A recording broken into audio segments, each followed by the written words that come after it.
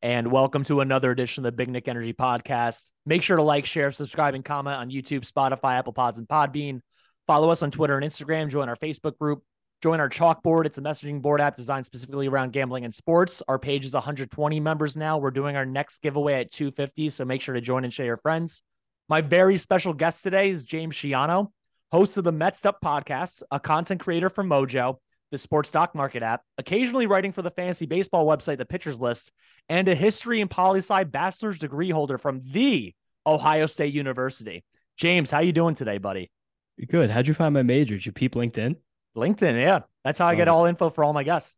I do that too on my podcast. We always go deep into LinkedIn. It's kind of fun when we have like baseball people or like other content creators to like see like the path they've come. And then you get the question like, how'd you know I did that? It's always a fun moment, but that was cool. Cool to be on the other side of it.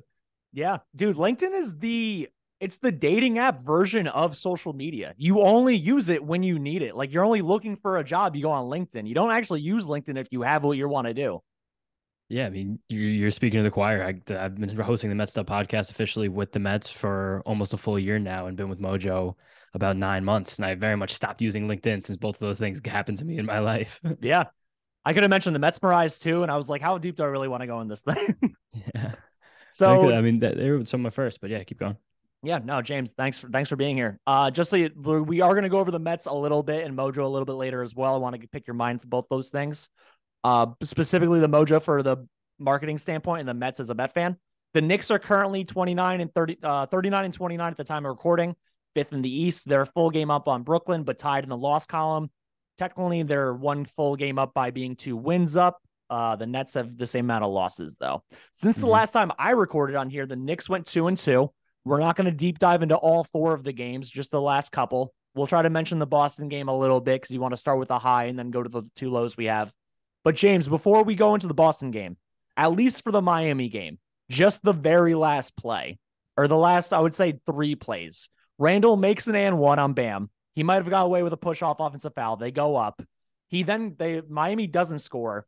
They get the ball back. Randall then gets stripped by Tyler Hero, gives up the lead, and then Randall makes maybe the best shot of his career thus far, where he fumbles the ball like Tiki Barber, just gets stripped by Jimmy Butler, does not go out of bounds. He grabs it, takes a dribble, fading away, gets a double bang. Where were you and what did you think when that double bang went off?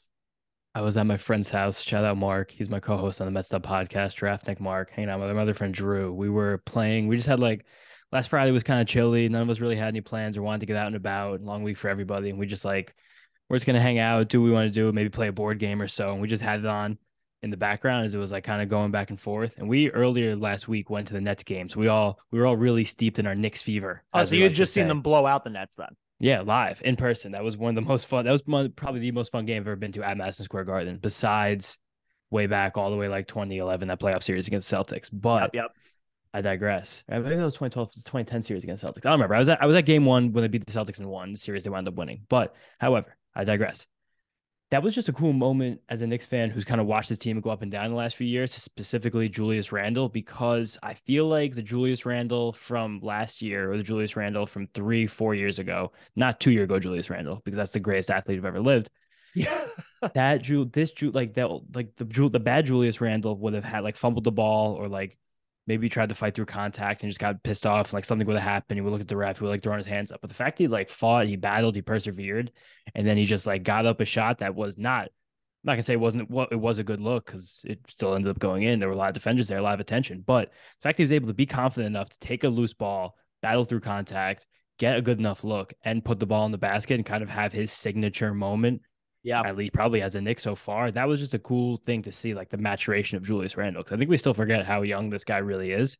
He's been in the NBA for so freaking long, but just amazing to see him keep taking these little steps forward mentally. We watch him mature more mentally. I would say even week by week, month by month at this point. He unfortunately has gone back a little bit in the past couple of games, and I think that has directly to do with Jalen Brunson missing most of the past 3 games. Randle finished the game 43-9. 8 of 13 from 3, 16-25 from the field. Brunson had 25 and 8. He unfortunately also injured his foot that made him miss the last two of the last 3 games, and then the last half of Sacramento last night. IQ has been going off with his 6 man of the year thing, 21 points, 7-11. RJ had 17 points, shooting 8-11 from inside the line, but 0-4 from three, which is also a theme we're going to see. RJ's ability inside from three and his inability outside from three. And then Butler at 33, screw that guy, but again, screw the Miami game. More improbable than the Miami win because the Knicks were actually up a lot of that game and then had to pull it out in the end. The 131-129 double OT win against the Boston Celtics. Wild, absolutely insane. Tatum had 40, took 30 shots to get there. Wild. Brown had 29, 8 and 4 steals. They played 48 minutes, 47 minutes. Al Horford's old butt played 45 minutes in this game with 20 points and made 6 threes. But the man of the hour, the man of the day, Immanuel Quickley, 38, 8 and 7, 4 steals, 2 blocks, played 55 minutes.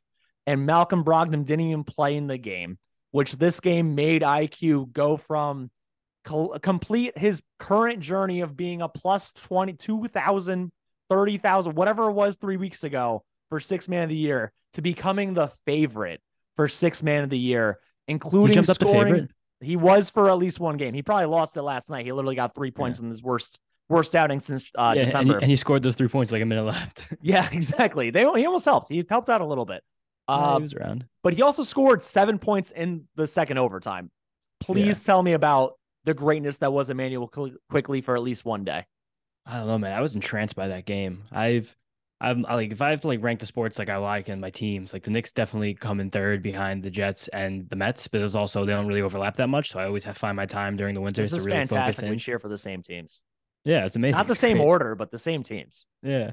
And the Buckeyes, go Bucks, of course, OH. But that was an entrancing game. I hate the Celtics. I despise the Celtics. I was a little bit annoyed after crushing them a week and a half ago that there was like all these built-in excuses. Like, all right, you guys got to come play in Boston. Tatum got ejected. It was a ridiculous game. Wasn't getting any calls. Like Jaylen Brown didn't even play. It's like, all right, yeah, cool. Just undo all that stuff and let's go to your house and just beat you again. Without Jalen Brunson. Yeah, without Jalen Brunson, exactly. So we had the excuse. We still were able to win. It's so freaking cool to see Quickley mature. I've loved him like a son since he was even at Kentucky on that team that he just kind of like was able to take over those games. Not like slightly less talented Kentucky team that we were used to in that era, at least. And I was terrified when he was in the trade rumors in the offseason, and just watching him mature and become just a freaking dog that he is. Sixth Manual, he is so good. And that game was such a culmination of everything good he's ever done in his career. He was shooting, he was handling, he was distributing, he was active on the glass, he was really good on defense. Like he can just do everything. And I'm really happy everyone else in the league is starting to notice that. It's absolutely amazing that's taken everyone in the league this long to notice it, because we always say all the time that if you're in New York, you actually get more attention and you get more of the accolades that you deserve. Immanuel Quickley, I feel like up until the past 2 or 3 weeks, has gotten less attention than most New Yorkers usually would in the sense of like nationwide NBA folklore and media. He does like, there's a reason why he was so far down in the odds just a few weeks back, even though he had like top 5 numbers for almost all things. And his plus minus, which I know plus minus is like a mostly kind of dumb stat depending on the scenario. His plus minus has been amazing since he's been in the league. Like, how does this man not get more recognition up until now? Well, a big part of that's probably when his head coach starts Alec Burks over him at point guard for 40 straight games less than a year ago. So I think that's probably part of the reason why it took people a lot longer than they should have to come around to him. Yeah. However, it's just painfully obvious now. I mean, also, it's just like, it's even ridiculous to think that he fell to about 20th in the draft. Like, he's long. 25th. Like, he has a clip. Like, what was the issue here? Like, why wasn't Immanuel Quickley a guy who was being lauded as like one of these like high profile game breaking guards to the next level? I'm happy that we were able to get him in the first year. Like in probably all of our lives, Knicks actually were lucky enough to have 2 first-round picks. Yeah, absolutely. Also, Quentin Grimes, like back-to-back 25th overall picks. Grimes isn't nearly as good as Quickley is yet, but I mean, he's a borderline great defender most of the time. Yeah. Like, that's great value for 2 25ths.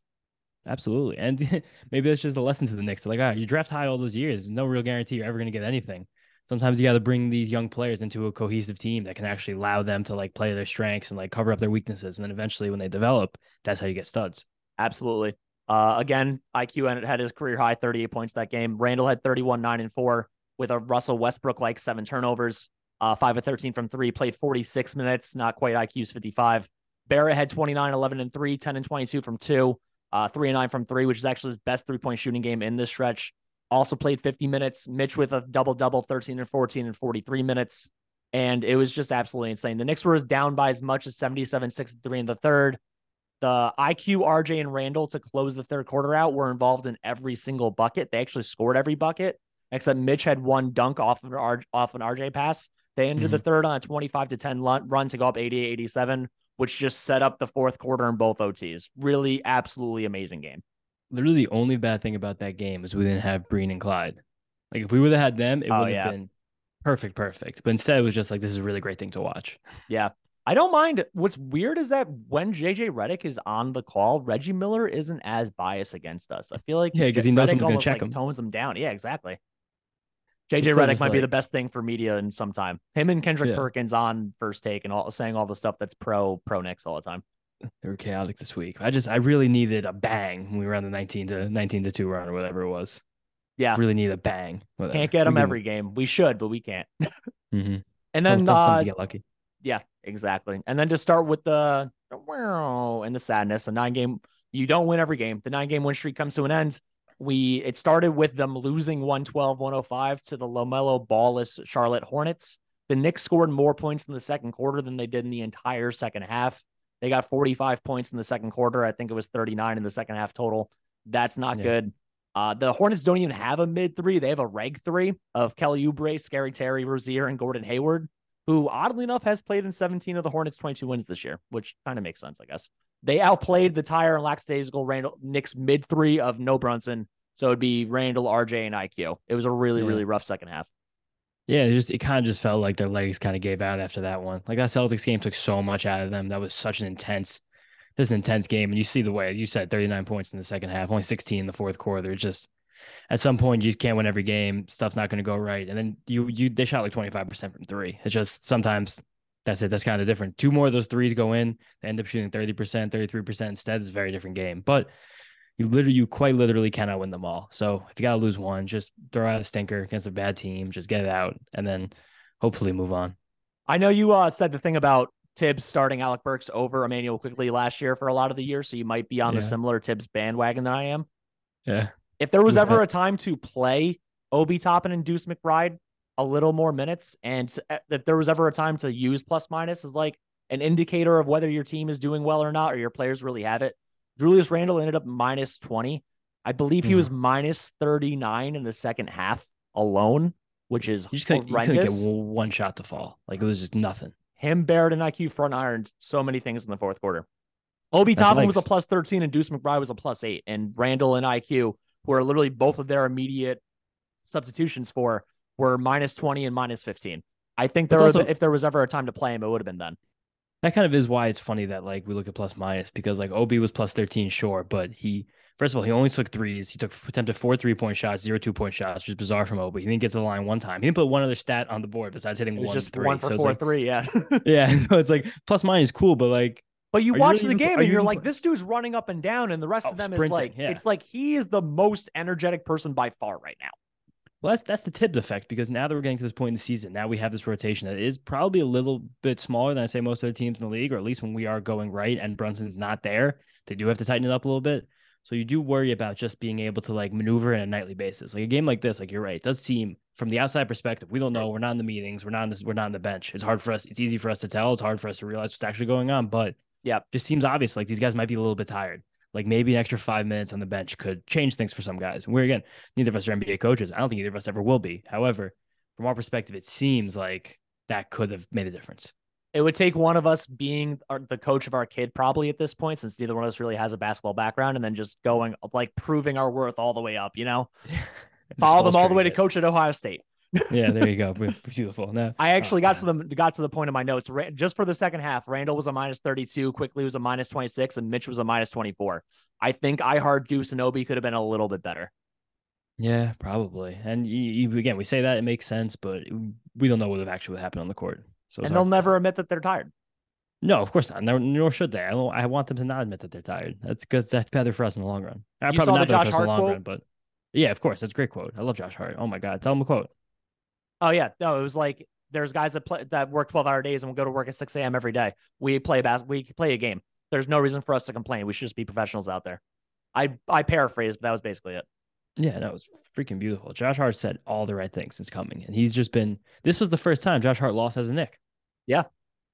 Now he's 9-2, which I'll take 9-2 all the time. Tell me about my football teams. As a Jet fan, I would take 9-2 and ever, literally anytime.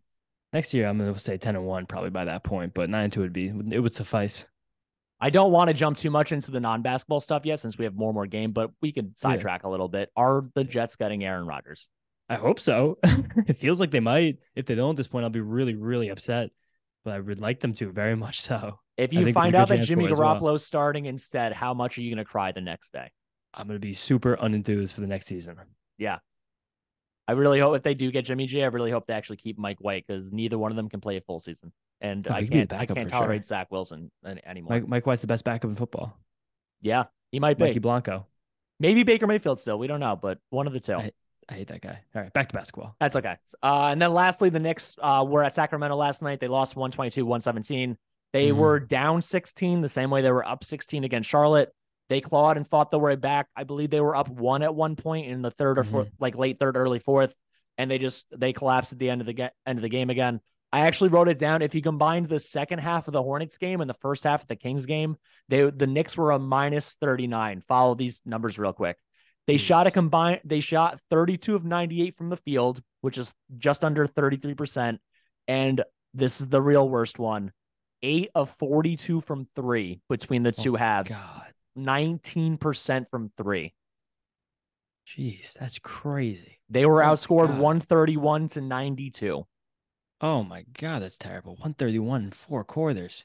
Yeah. Disgusting. And It's basically giving up the Kings the whole year. It was just you just felt it too again, like coming off that tiredness of that Hornets game, then going all the way across the country and playing a Kings team that has some of the best fan atmosphere in the entire NBA right now, lighting the beam, and Light just the beam, also man. it's also just a decently good team. Like it's pretty deep rotation, and it was hard. They really couldn't really contend, and it felt like also Brunson leaving the game with a re-aggravation of his foot injury kind of took the wind out of their sails, and then the Knicks also just don't really have the type of wing defender that can do anything to Domantas Sabonis. No shot. No shot. We all talk about as Knicks fans that Randall is a Sabonis killer. Randall and Sabonis almost never covered each other. Sabonis has been a center. I guess he did in Indiana because they saw Miles Turner, but Sabonis on the Kings is the center. And that's all on Mitch and Ihart. And Sabonis is the type of dude that just puts those guys in foul trouble. And we see it over and over again. Mitch got 4 fouls in 20 minutes. Ihart, who ended up playing more minutes than Mitch, also ended up with 3 or 4 fouls in like 22 minutes. And the Knicks ended up going small, quote unquote. And I want to run this past you because I think I read it from the Strickland, but I've also just thought this on my own before.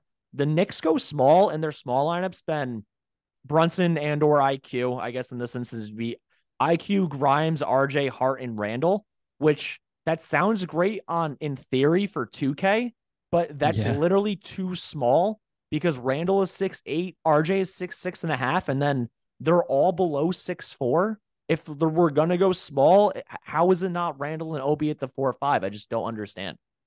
I don't know. I think there's probably just some other stuff about Obi that's not really Tibbs might just not think he's good enough to hang on defense to really be able to do this. And even I think just having Hart on the floor, though, even with those small lineups, it helps so much because of how good he is on the glass. I think he had 7 offensive rebounds last night alone. 15 he was total, yeah. Freaky down there. But that does help when you're able to go small in a lineup. The fact that you can have a guard out there who's 6'3.5", 6'4" on a good day, be able to get down there and clean up for you. But it was still it just felt like they gave up so much energy to get back in that game. This is such a tenement in basketball all the time, especially the NBA, that you just kind of run out to actually get yourself over the top. They almost had their run too soon. Like getting hot at the end of the third quarter, beginning of the fourth, you were like, oh man, there is just enough time to get back down again. And that kind of is exactly what happened. The last 5 minutes, Fox just took over.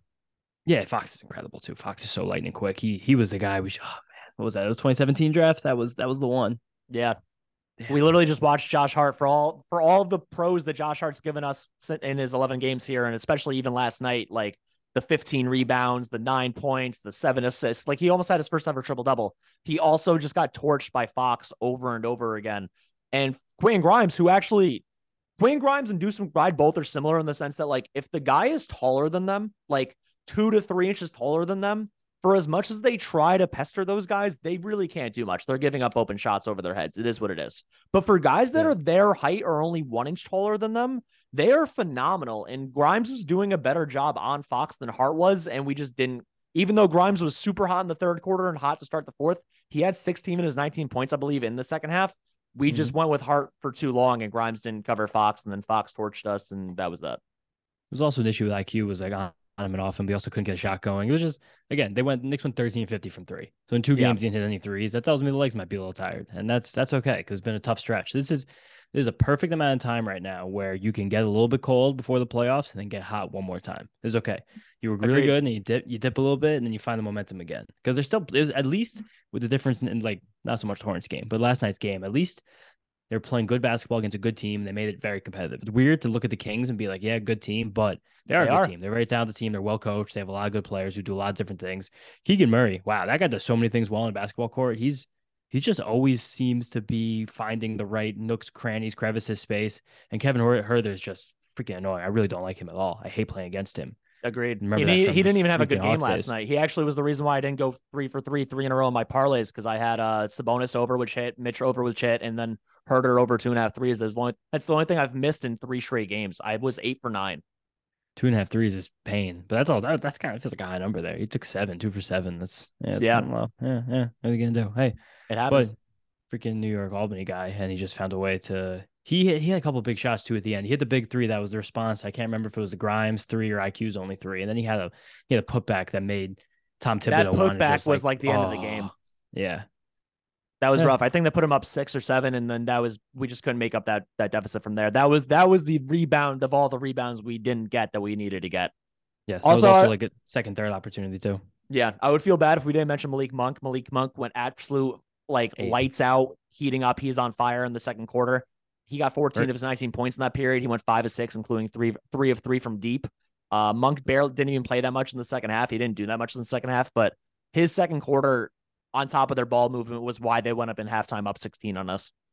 It was also consecutive games for Monk. I'm just gonna double check right now. Oh no, actually no, he only hit one last game. But just him hitting 4 threes was crazy. I know even just talking Mojo stuff, maybe start transitioning a little bit. His line was set at like 1.5. Maybe it was like one, maybe it was like $120. And he hit 3 threes like bang, bang, bang, second quarter. And that thing went like 200% up. This is actually perfect because the next thing I want to go over RJ, but I'll do RJ after the Mojo since you already mentioned it. Yeah. And the RJ I stuff's sad anyway. So No, it's all good. I have a bunch of like a good bunch of good stats for Raj versus bad stats. I feel like he's been getting bashed a lot, and since the All Star break, he's actually shown progress in almost every single statistical category, offensive and defensively, except for shooting threes. Which, mm, for how much this dude allegedly, I'm not saying allegedly, he does practice. For how much this dude yeah, of practice, course. it blows my mind. Yeah. But James, about Mojo, I know you just mentioned the over under thing. So you guys added the player props thing relatively recently, right? Can you explain to people how it works versus a different gambling app? Absolutely. We added what we call, well, but just to like bring it back a little bit, Mojo talking about it. We do some work with Big Nick Energy here. So building this relationship here. It is the sports stock market. So the way we launched, it launched specifically with the NFL. You can basically make a bet on a player's career, like over under the absolute conglomeration of all of their stats, over under it, and you can like win money, profit, percentage based on how different their expectations change, or if a player retires, you get every stat that they've earned so far in their career. And there's dollars and cents values associated with every single stat, football and basketball. But That's cool to know. I towards didn't know the retire thing. The retire thing cuts it off and then it just cashes out automatically. that's the whole key with Mojo is that you get a guaranteed payout when a guy retires because Gotcha. player share prices on Mojo are based on like what they've earned in their career, like the things they've actually done, and then what our market expects them to do. So that's what your price creates. So you have these two elements of a price, which is the earned and the future. The future is kind of what you are betting on. You're betting on whether or not a guy's going to do better than this. You can kind of the way I The like to same break as a it down normal stock. yeah, exactly. And the way I like to break it down in content a lot is like you kind of take a guy's production in his career, you either like divide it up by year or by game, and then you kind of see how long the market expects for them to play for. And that's kind of the intuitive way to get through it and kind of see if you can beat it or not beat it. But I digress. We did add these single game props towards the NFL playoffs. We opened them up to a few like very select beta users, people who are very enthusiastic and play the product very consistently. And it worked really well with football. It was cool. Touchdowns, yards. By Super Bowl, we were doing field goal sacks. It was fun. And then we kind of realized this would be just incredibly fun for basketball because every single night you have so many teams and so many players. You could do threes, points plus rebounds. It's very good stuff. So when I was explaining Malik Monk, 3-point lines are the most volatile because they're going to start the lowest. You know, if Yep. a guy's projected to score 20 points, you'll profit if he scores 25. That's only going to be 25% profit. So it's a little bit different than actual gambling where you kind of have less risk involved, but you also, it's like your rewards are kind of capped because let's It's say you either bet yes or over. no. It's yes or no. It's not percent exponential. But yeah, exactly. So that's like a binary bet, regular sports book. But Mojo, you go percentages based on the line that is set. So like, and they say the less risk thing. You're like, oh, gambling, less risk. That's kind of a ridiculous thing to ever hear. Like, the slapped responsible gambling language on me. But in sportsbook, if you bet over 20 and a half and the guy scores 18, you lose 100% of your money. But in Right. Mojo, if you bet over 20 and a half, you go long on it, he scores 18, you only lost like 10% of your money. So Oh, a wow. $20 bet, you only lost $2. But also if it goes 25, then you make 25%. So that's why it's like the points bets are a little more tame, but the 3 points bets are insane because the guy's only going to be projected for like 1, 2, 3, maybe the Steph Curry 4.5, 5, barely. So a guy like Malik Monk, who's only expected to really hit 1 3 the entire game, you bet the over 1.3 threes. He hits one, his projections are already way up. So you can cash out at that moment, like based on that projection. Because if he hits a 3 in the first quarter, the market's going to say, all right, he's pretty likely to hit another 3 the rest of the game. He's almost a Yep. little bit likely to hit 2. So that's kind of the beauty of these. Like everything in Mojo is liquid. I can go in, out the whole game. So again, Monk, it's 3. He has 2 threes. He has 3 threes. He had all 4 threes in the first half. So that prop got all the way up to like 5 at one point. So if you would have bet in for the 1, you would have gone 4x your money if you would have cashed out in that moment. And then it ended up trickling back down to 4 because he had none the rest of the game. And we've seen people in the product like kind of like switch their bets and like find the middles in this, kind of like when you think of arbitrage for stocks or different kinds of gambling on different books, where I've seen this happen with RJ in, I want to say it was the Hornets game because he got really hot from 3 in the first half, right? Remember? Yeah. He got hit like 3 in a row in the first half and there was no more the rest of the game. So if you would have bet over an RJ in the first half, you could have made like 75% profit on your bet. Then you would have been like, wow, this guy's legs are really going. I just watched him miss 2 because he did his last one in the second. He missed 2 more and then he was nowhere close in the second half. Right. You could have sold your shares of going long at that moment and then flipped and then shorted him. You're walking out with like 3.5, 4x of your money if you can hit those things all perfectly. We saw some dude who plays last week like hit a Joel Embiid 3 like this. Like he was in and out of 2 trades in less than a minute and he made like Wow. 400%. It was crazy. It was unbelievable because it was so close to the end of the game that there were like there's almost no chance he's actually going to hit one. The Yeah. price to buy in was like 15 cents a share.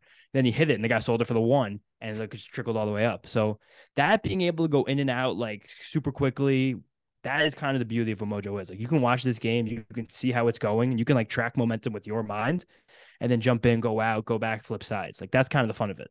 And then for someone that's because that, I definitely get everything you're saying as someone that's more of an experienced gambler, and then I do stocks also, so it's easier to follow. For someone that's never gambled before or even never even done stocks before, what is the easiest way for them to get into Mojo, and how can they follow and build their experience up from there? I mean, the first thing you should do is definitely follow us on all socials, just at Mojo, TikTok, Twitter, Instagram. And then kind of like what I was saying more, like I say, your way to dip your toe in is kind of go on these game by game, just the points bets. Because like I said, they're going to be much less volatile, but it's going to be something cool to watch. So I'm not going to do whatever you feel comfortable in. Always, please God, always gamble responsibly. It's the number one thing we have to do. And just be able to like watch the game and like see how the expectations move and see how that affects the way you're watching the game. Like if you bet over Donovan Mitchell 27.6 points, that's where his prop is somewhere about tonight, Friday, March 10th, when we're talking about it. You'll be able to kind of see and feel, and there's never really going to be that crazy of spikes in every direction, unless Donovan Mitchell rolls an ankle at the beginning of the game, in which case that stinks, or unless someone like you bet in a big man, he gets into foul trouble. That's why sometimes the points plus rebounds bets are fun too. Horford, mentioned it before, alluded to, has been on an absolute tear recently. Yeah. Like I think 2 or 3 of his last 5 games, he's gotten like double doubles, and his season averages are like 9 and 6. So these lines have been set between like 13 and 15 these last couple of games, and he's putting up like 24 and 10. Yeah. He had twice in the last week. I don't know what the Celtics did in their last game. I don't remember it because we're moving kind of fast here. But twice he went over like 25, 30 points plus rebounds. I would imagine Horford's like, 3-point prop against the Knicks when he hit 6 and he's probably projected to hit 1 was astronomical. Literally to the moon. But those points plus rebounds ones I thought were interesting because those are ones that if I was like looking at the market before the game, I'd be like, these are a little more stable. I'm expecting these to be a little less volatile rather than like a 3-pointer kind of bet like that, because those are the crazy ones. If you want to go pandemonium betting on Mojo, you bet 3-pointers because it gets crazy, hectic. 3-pointers is the penny stocks of Mojo. Yeah, for sure. And also because it literally is the penny stock because you're buying it for like $1, $2, Yeah. $3. Where if you're buying it the points, you're buying a stock that's like 16, 18, 20, 25. So that's kind of where the difference is. So I think if you want to kind of like dip your toes in, do something with a little more stability, do something where you can like track and watch and not like feel crazy on it, do a points plus rebounds, do a points, rebounds, and assists, and kind of watch things go up and down. And for everyone sense listening, of how the market moves. Yes, absolutely. I would say points and rebounds are probably the 2 easiest ones to follow because they have the highest settings, and then assists for like Trae Young, for example. For everyone listening, use our code BKE75 to get a special offer that downloads and uses Mojo. Also, Mojo is giving what is it called? The no-brainer bet for Julius Randle. Instead of Yep. having to hit 20 points against the Lakers on Sunday, March 12th, he has to get 5 points in order for you to win. Max bet at $20. Use where available. Yes, New Jersey. And that also kind of plays on the same ideas I'm talking about, where he has to get 5 points to break even. 6 is the profit. And then if he gets 10, that's double. If he gets 15, that's triple. Yep. If he gets 20, that's quadruple. So if it's like last week and Julius Randle on the Sunday goes for 30 plus, like you could be looking at a very nice gain for, again, the no-brainer bet. Julius Randle, 5 points. Hey, if Anthony Davis ends up missing the game, Julius Randle getting 30 seems almost like a lock. So that sounds like a bet Go. worth taking. Gotta watch out for Jared Vanderbilt. The guy's all over the court. He's like a spider. Yes, I hope he would cover Mitch. Yeah, I don't think so. Yeah, I don't, probably not, but you never But know. Lakers, I think Nick's gonna handle the Lakers. I think that Julius Randle, I think everyone's gonna have a big game. So no brainer bet this Sunday. You can buy in right now. Take that money. Take that money. And then lastly, James, you do, like you said before, you do host the Mets Up podcast with Mark Luino. Did I say his name right? Yeah, you got it. Luino, nice. I got the Italian thing down. Which you guys record and air a new episode after every series for all Met fan followers. Which I do have quite a few that tell me to do a Mets podcast. I don't follow the Mets nearly as much as the Knicks. If I know you said what would you say? Mets, Jets, Knicks for year 3. Yeah, you're the opposite. I actually like the Jets the most. I like the NBA more than the NFL as a whole, but I like the Jets more than the Knicks. The Mets were my first love. The thing is, baseball, through my OCD and ADHD of every other person in our generation and younger, it does falter, which I want to actually get before we go into the Mets thing. What is your opinion of the pitch clock, and how much do you think this is going to help for future generations to become fans? I love the pitch clock so much. I'm a baseball freak. Baseball's my number one, always will be, always has been. And I've been seeing the pitch clock a lot the last few years because I went to the Arizona Fall League 2 years ago, did an interview with Brett Beatty there, who is now going to be a superstar in the New York Mets. And I've been to some Brooklyn Cyclones games, here and there. And the pitch clock has been active in both of those places since then. Getting a call right now, gonna mute that. So be sitting in the game and like seeing how the pitch clock actually worked in terms of what was going on the field, it was so apparent that it was a better product. There was better entertainment.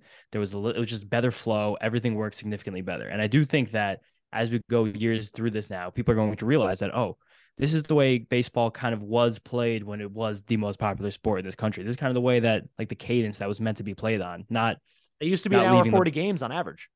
Well, that's never going to happen again because now we have offense and strikeouts and pitchers will have velocity. But And cutting down the time between, and the commercials, cutting down the time between pitches from near an average nearly of 30 last year to 15 seconds this year you're going to be cutting like a half hour, 40 minutes off every single game. And we're already seeing that with the World Baseball Classic going on. It started earlier this week where they have no pitch clock in the World Baseball Classic. Those games have been routinely 4 hours long. Yeah. And the spring training games are routinely 2 hours, 20 minutes. So think about that difference of time. 2 hours, 20 minutes versus 4 hours. It's crazy. And also, though, I do want to push back on your sentiment that, baseball's dying with the generations. Baseball the last couple of years, in terms strictly on social media, has had mentions that rival the other major sports in this country. So I do think that there is a young generation right now who is falling in love with baseball. It's a very star-laden sport and has some of the most exciting plays I've ever had in the entire history of the game. And I think that with the pitch clock, no more shift, I think this is going to be a lot more stolen bases as well.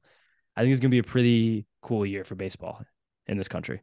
For the older generation, that I would say people maybe your parents' age, grandparents' age, etc., the ones that I've heard that do have negative feelings about the pitch clock, what has been their main gripe against it, and what would you say to convince them otherwise? Like if they don't care about the time, like they're like, I don't care if a game takes 4 hours, I go to the game for it to be at the game. What would be your pushback against them saying like this is ruining the American pastime, quote unquote? Well, I think I would tell them like, I'm sure you've been sitting in Citi Field or Yankee Stadium at like 10:42, and you're like, if I don't leave here in the next 20 minutes, I'm going to miss my train. And this then I have game work at 7 a.m.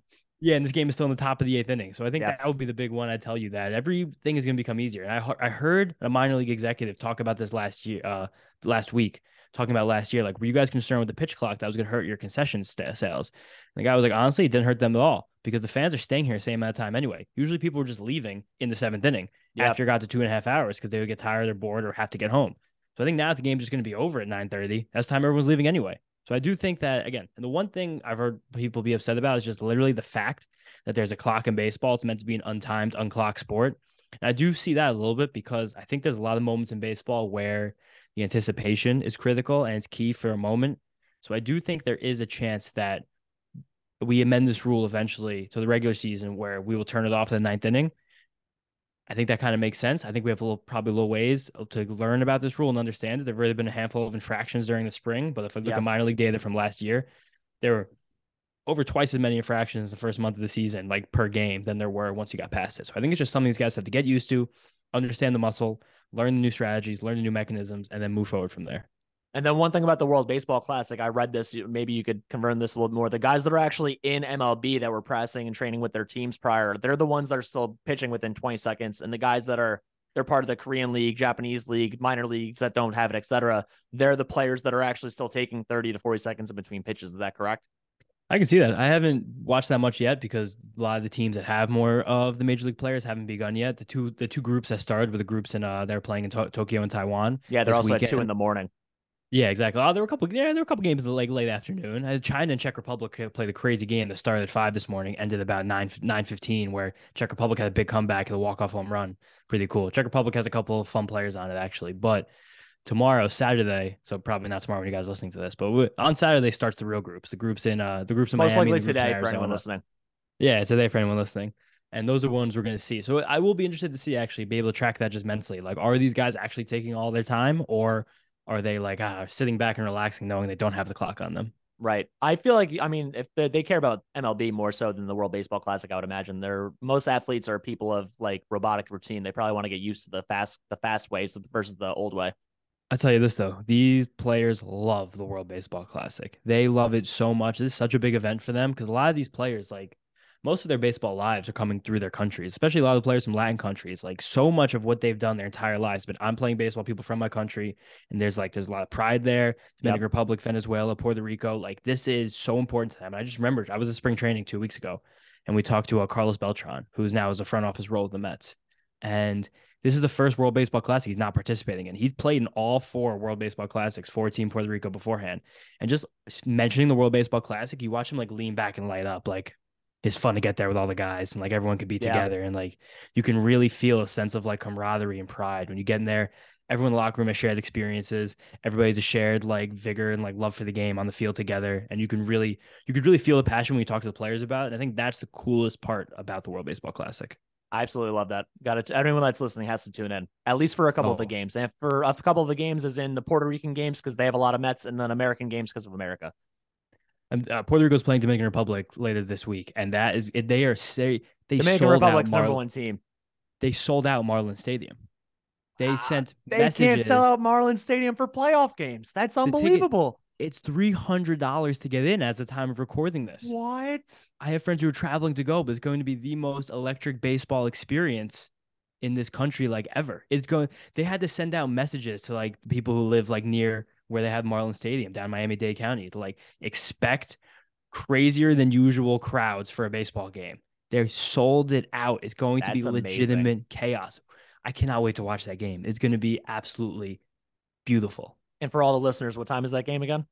I don't remember what time of day that game is. I'll tell you right now. I'll get it right now. But I was gonna you say, keep going. I'll look it up. I'll filibuster for a little bit. I want to say You're it's making me Tuesday. super excited to actually watch this, and I wasn't gonna watch. I have a lot Dude, of time to kill at work, so it's super, super, super fun.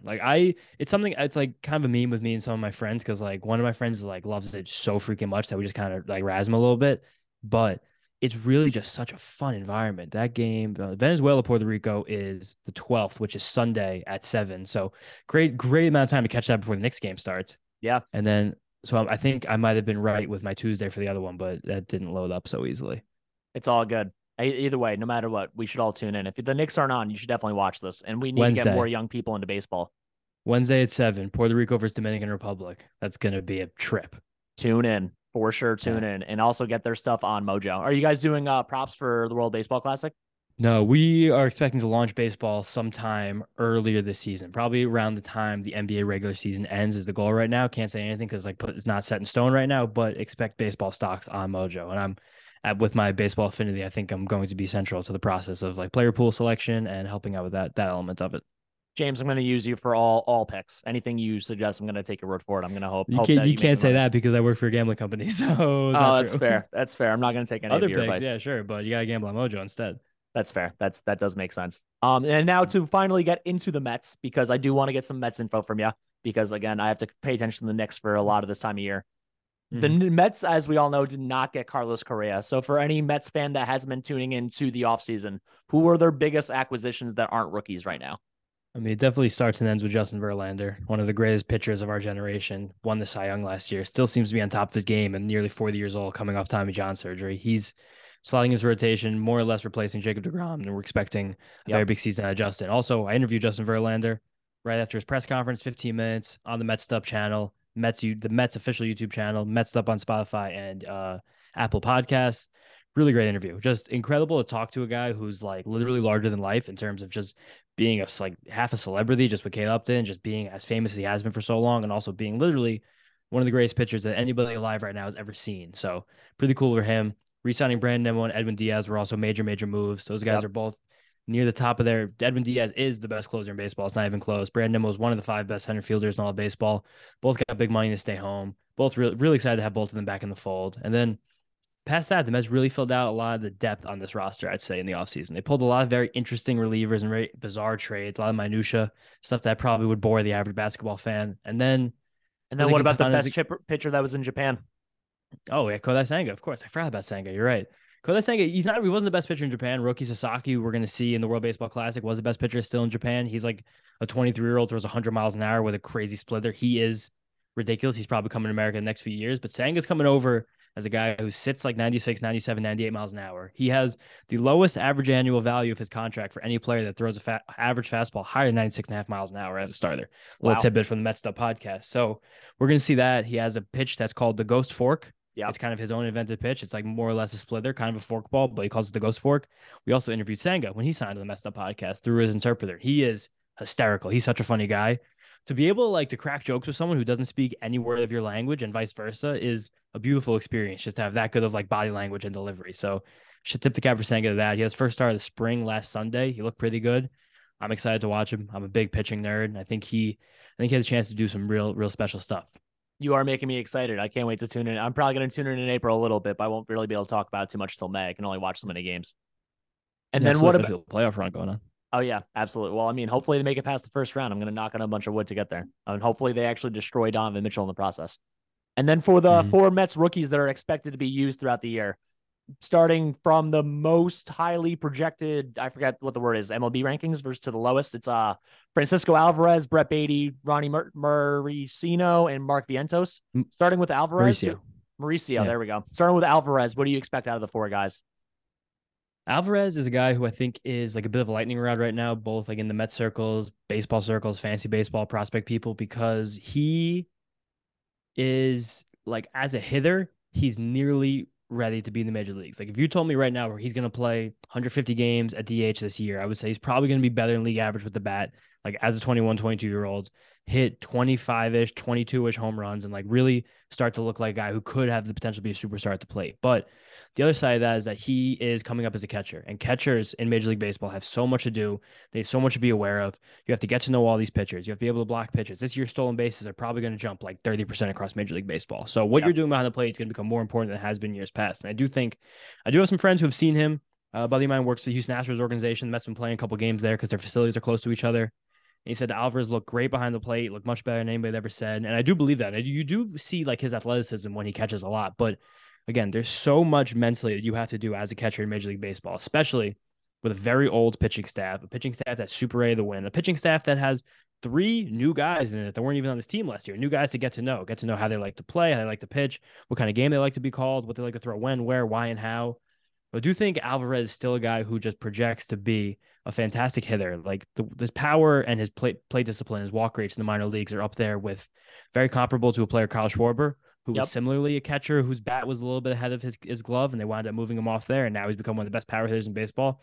I'm not saying it's going to happen to Francisco Alvarez, but I do think there's going to be a situation this year where that choice will be presented, and that becomes a testament to a player's relationship with their organization, how you navigate that.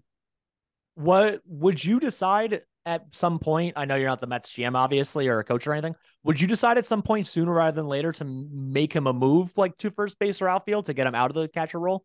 There's 2 schools of thought with that. I'm also an employee of the Mets, so I can't really say everything. But it's you have to decide where a player is going to give you the most value. And there's one school of thought there is that this player being a very good power hitter from the catcher position if you're able to do anything back there, be even okay with the glove, be average with the glove, be able to call a game, be able to throw enough guys out, and then you're able to be a dominant force at the bat, you've just become one of the most valuable players in the entire sport. Yeah. So if there's any chance of that, it seems like it'd be useful to leave him in that role. But then the flip side of that is, like I said before, like if you're a team that needs a right-handed power bat, which every single team in the league does, and the Mets are probably and find themselves in that boat, and you have one that's pretty ready, and you have a chance for an elite hitting ceiling. Like you have a chance for a guy in his prime 3-4 years from now to be literally, like, not even mincing my words, like pushing 40, 45 home runs with like a 360 on base percentage. Like what he did in the Keep minor moving leagues that fence and statistically. maybe 50 home runs. I know they did move the fence in this year, but that's going to help Yeah. the lefties more. I think that was a big one for, Lindor, McNeil, and Brandon Nimmo. Bunch Yeah. of big contracts there. So I'm excited about all those guys, a nice new fence they're going to have in there. But that's kind of where the difference is with Alvarez. Like if they think that they really need him right now, but that's why I think that we should temper expectations for Francisco Alvarez in 2023. I think that he just is going to need a little bit more time in the minor leagues than these guys because of how difficult catching is and just where the rest of this roster is in terms of the DH depth. So I do think that Alvarez still has the superstar potential, but I think this year we're going to learn a lot about what his future will look like. Awesome. I hope we get to see him more often than not. At least DH, like, I mean, is he going to start on the original 25-man roster? He's supposed to at this point, right? Or are they going to have him in AAA for a while? I'd say probably not. He's also 26-man roster now. I changed that a few years ago. But I just feel like right now they got Daniel Vogel back. They re-signed him. They brought him back. I think he's going to be the stable DH to start. And whatever happens, things are always going to change in Major League Baseball season. There's 162 games, goes on for 6 months. It is a marathon, not a sprint.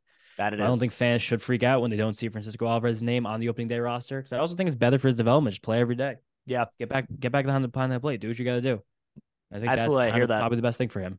Yeah. That's fair. That does make sense if he gets more time in AAA to actually be able to work on his craft, especially defensively. And then what about Brett Baty? So we saw Brett Baty a little bit in August last year. He started out, first hit was a home run. He did go downhill a little bit from there, and then unfortunately got hurt, missed the rest of the season. So because he didn't actually hit the minimum at bats threshold, he's still technically a rookie this year, correct? What do you expect out of Brett this year? I love Brett Baty so much as a person, as a prospect, as a player. I think Brett Baty is like one of the most underrated prospects in the entire sport right now. I think a function of that is being overshadowed by Francisco Alvarez a little bit, just because they're in the same system and Alvarez is ranked slightly higher in most like major prospect rankings, Pipeline, Baseball America, Fangraphs, and whatnot. But Brett Baty does so many things well, man. Brett Baty really knows how to put the bat in the ball. Brett Baty has prodigious power. Brett Baty's a hard worker. He's a smart dude. He's really likable. Tell like he's liked, and he knows how to take a joke. He knows how to be a part of a locker room. That he's just like he's cool. Like it seems like a lot of things are going well for Brett Baty right now. We interviewed him 2 years ago at the Arizona Fall League, like I mentioned, and we made that contact. He walked up. He said, "What's up?" to us. Like he brought up stuff we talked about back then. Like he remembered it. Like he just really seems to be like a dude who it's like all coming together at the right time. He's crushing the ball in spring training. He's batting like over 500 in like 10 games. Like he is doing every single thing right. And I think that he's kind of forcing the Mets' hand where he actually might break camp with the team, the only one out of all these prospects who I think has the opportunity to. And if he does, and he just takes that job, you could be looking at a guy who could be in the Rookie of the Year conversation. And like you said before, he is a tall, handsome Southern boy. The ladies of New York, you will have some eye candy. Brett Baty, baby. There you go. Also, great name to say, Brett Baty. You can say it 5 times fast, and you can actually say it, which is the most amazing thing. Nothing better than alliteration, right? I love it. I love it. And then what about Ronnie Mauricio? Ronnie's a really interesting case because Ronnie was like a hotshot prospect when the Mets signed him because he signed him very young. He came into the league and he was in rookie ball at like 17 years old. And that's kind of a rare thing. And he was hitting it well. He's super big, projectable, like 6'4" frame. I always tell people it looks like Brandon Marshall, like when you're standing next to him. Oh, wow. He's huge. And like I saw him then, and he was like, all right, this length here is going to fill out. And then he kind of fell down prospect list because he never had that like amazing season. Like he never did that thing that like the top 5, top 10 prospects do where they're like 50% better than league average, like 25, 30 home runs across a minor league season, whatever. But he just has kept getting better. He's kept getting better. Last year, he ended the season up AAA. He had a great year in AA. Then he went to the Dominican Winter League over this winter, and he won the MVP and won the Licey Tigers championship. Best player on the team. Hit second, third every single game. And like, oh, something's really happening here. And he's come to spring training like a man on a mission. He's hitting the crap out of the ball. He's 2 home runs over 450 feet in like the 9 games he's played. He's still fielding a position as shortstop, which people didn't really expect at 6'4" with a lot of mass building.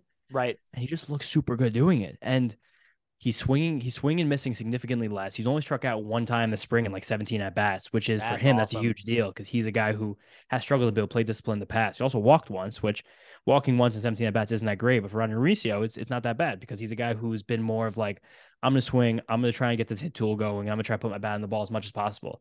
If he and he's been chasing less, he's been looking at pitches outside the strike zone more. A lot of things are happening this spring that have actually given me significantly more confidence, not only in his like long-term potential, but his potential to contribute on this Mets team in the near future, which is something I never would have said a month and a half ago.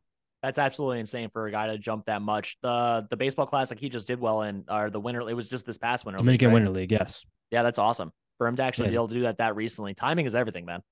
No, and he's just hot. He had hot into the season. He went right to the Winter League and came right to spring training. He just never stopped. Baseball, baseball, baseball. And he's in it and he looks really good. That's awesome. And then what about Mark Vientos, last but not least? Mark Vans is good. Mark Vans is another guy who was really hot as a prospect when he got drafted. I believe he was second round pick and he was a little bit more athletic and lithe. He's put a lot more weight on his frame the last few years, become a guy who's going to be on the corners, just hit tanks. But I do think he still needs more time, especially in the first two guys I mentioned, because even though Vientos had a great season AAA last year, I think he had either nearly 30 home runs or just under 30 home runs. He still struck out about 30% of the time down there, which if you're going to strike out 30% of the time, you kind of got to tack on 5 points when you get to the next level. Yeah. So if you're striking out 35% of the time in the major leagues, you're probably not going to be super productive, especially as a guy who can't play premium defense well. And he just still hits the ball opposite field and on the ground a little bit more than I'd like. Citi Field bringing the fences in, it will be able to help that right-handed opposite field power, but you really want to get to your pull side power, especially if you're a guy who's like your power is your calling card, like that's your tool, that's your trade. Right. You want to be able to get around that ball and get the ball out the quickest way possible. We've seen a couple other, very, very highly touted first base prospects the last 2 years, Spencer Torkelson and Andrew Vaughn, who are kind of more right-handed or kind of more of those like slightly opposite field hitters, struggle to get to their power in Major League Baseball games. So I do have a little bit of concern with that for Vientos. I do think he's a guy who just could get a little bit better pitch recognition in the minor leagues. I do think he will definitely start the season in the minor leagues. That's fair. Oh, for Probably. the three that are not Brett Beatty, you think AAA for all three of them, or is AA an option for any of them? I think AAA for sure. I think they'll be up in Syracuse. If any listeners live up there, good spot to go watch a game because it'll be three guys who are basically major league players to be hanging out down there. It's a good time to get their autograph before they actually get up here. It's so much easier to get at a minor league game. I know that for a fact. Yeah, and also just to say, hey, like these like I feel like we forget about these guys. I've been learning it just from like talking and interviewing them. Like these are kids. Like Beatty's like 23, like Alvarez like 21, Mauricio's the same, like Vientos like 22. It's like they're just dudes. Like you remember yourself when you were 22. That's what they are. They just they're chill really frat good at bros the sport. basically. Yeah, I wouldn't say frat boys, but they're just like they like to hang. Like they just like to be nice and like chill. So just like say what's up to them. Be like, yeah, how you doing? And like, love your game. Like, all right, cool, thanks. Also, there's not a lot to do in Syracuse, so go to a game. Yeah, not really at all. James, thank you so much for your time. I appreciate it. I got a couple of quick hitters for you, then I'll get you out of here. For the last thing for the Mets, their biggest strength going into the year and their biggest weakness if they fail, what do you think happened? Mets' biggest strength, I would say, is depth. They've done a lot of good job this offseason in building out the back of their bullpen, building out the back of the rotation, building out their bench. I think they have a lot of players that are going to start the year on the 26, on the bench, and even at the top of that AAA roster who can contribute and won't really miss a beat. And I think when you look at the best teams in baseball over the last few years, the ones that have the highest seeds going into the playoffs, like that's what they did. The Mets' biggest weakness is probably just the fact that they didn't get that right-handed power bat. They tried with Correa. People have said that that's kind of be what they needed. I do think there's a chance that, Brett Beatty and Francisco Alvarez fill that power void. And I think not a lot, but I think there is, something on their shoulders this year because that didn't happen. I also just think there is always, it's baseball. Like their two aces are combined like 80 years old. Like there's always a chance someone gets hurt. Yeah. And not that they can't get past that because last year their two aces, DeGrom and Scherzer, combined to barely make 30 starts. So, and they still won 101 games. I do think that is a concern where if you're not going into the playoffs with those two guys feeling their best, then you're no longer like one of those upper echelon teams anymore. That makes sense. As long as the top two, even three, if Kodai really actually shows out the way he potentially could. If the top three are healthy going into September, I think that's all you can really ask for. Yeah. Kodai's going to be a high variance guy. It's always an adjustment coming in the major leagues for Japan because you're pitching a little more often. The ball is a little different. The hitters are expecting more velocity. So there's going to be some amazing starts. There's going to be some bad starts. The command can be really bad. Or it can be really good. Sometimes his new sweeper is going to be working. Sometimes it's not. I would definitely tell everyone to like give Kodai a little bit of patience because I think people are expecting him to be like an ace. I don't think he's an ace. I think he's a guy who's going to be like a 3.5, 3.7, 3.8, like 3.9 ERA guy with hopefully 10 strikeouts per nine, maybe a hair under it, depending on how the stuff translates. But definitely give some patience because his upside is very important to what this team could use in the playoff series. That's awesome. I hopefully hits the high side, not the low side, Yeah. And then last question, I'll get you out of here. For both the Knicks and the Mets, most optimistic ending of both their seasons this year, and then the most pessimistic ending to both their seasons this year. I would say for the Mets, obviously, it's win the World Series for the optimistic one, but I'm gonna say the same thing for the Knicks. Why are we playing this game? We're trying to win a championship. I always want to win championship. You tell me Knicks can't grind the Celtics down in a 7-game series. I feel a little bit better I about don't that think after they the could last beat. couple of weeks. I do too. I just don't think they beat the Bucks. I just don't see it.